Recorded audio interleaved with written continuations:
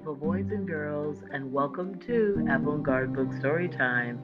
I'm Cherie Hardy, and tonight I will be reading Molly of Denali, Little Dog Lost.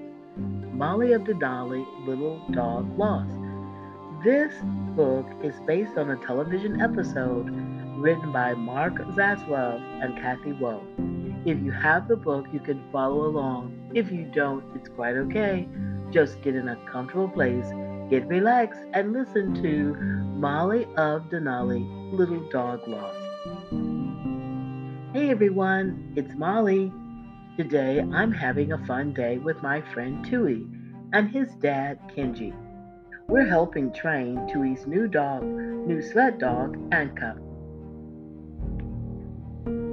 We hear a message on the radio. A cold snap is coming, everyone, Auntie Midge announces. It's time to head home before it gets too cold out. Kenji zips away on his snowmobile, and Tui and I take the sled. On the way back, Tui's sled hits a snowbank. We tumble off the sled. The dogs are all tangled up. It takes a while to untangle them all. Now we just clip Anka back on. Where did Anka go? Tui asks. I look around and see a set of dog tracks in the snow. Tui and I follow the tracks, but we don't see Anka. We head back to Tui's house. We hope Anka will be there. But Anka is not at home. Don't worry, Kenji says. Huskies are built for the cold. Anka will find shelter tonight. If she's not home in the morning, you can go look for her. The next morning, Tui comes to my house. Anka still is not home. Come on, Tui, I say. We have a dog to find. Tui and I snowshoe to the spot where our sled crashed. We look around, but Anka's tracks are gone. The wind has erased them. Luckily, I have a plan. I take out a box of dog biscuits. Let's leave a trail of biscuits. Back to your house, I say. If Anka sees the trail, she'll start eating. And end up back home, says Tui. We take turns making a trail. Soon there are no more biscuits to build the trail. Maybe if we leave our clothes out, Anka will smell us and know to keep going, Tui says. We make a trail of clothes all the way to Tui's house.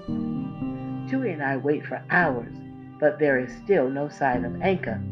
I wonder what Anka is doing now, Tui says. A message comes on the radio. Turn your radio up for news, says Auntie Midge. She begins to report today's news. That's it, I say. Let's put out a radio message. We rush to the radio station. The radio station is really just Auntie Midge's house. I tell Auntie Midge that Anka is missing. Radio's a good way to get out news. Everyone listens to it, says Auntie Midge. A good radio message is short and sweet. Just like me, says Auntie Midge. We write the radio message together. Tui makes the announcement. I need help finding my dog. Anka is a red husky. She has a red and white coat and a black spot on her left front paw, he says. Soon everyone is looking for Anka. My mom looks by the trading post. Trini and Daniel look by the library. Grandpa Nat looks down by the lake. Tui and I wait to hear if anyone has seen Anka. Finally the phone rings. I pick it up. Hello? You saw a dog, I say? With a black spot on the paw? Mashishu, I say.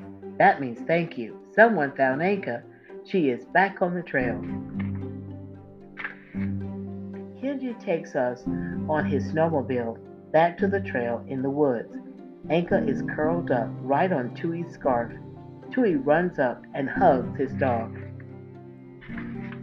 I guess she wanted to stay where she could smell you, says Kenji.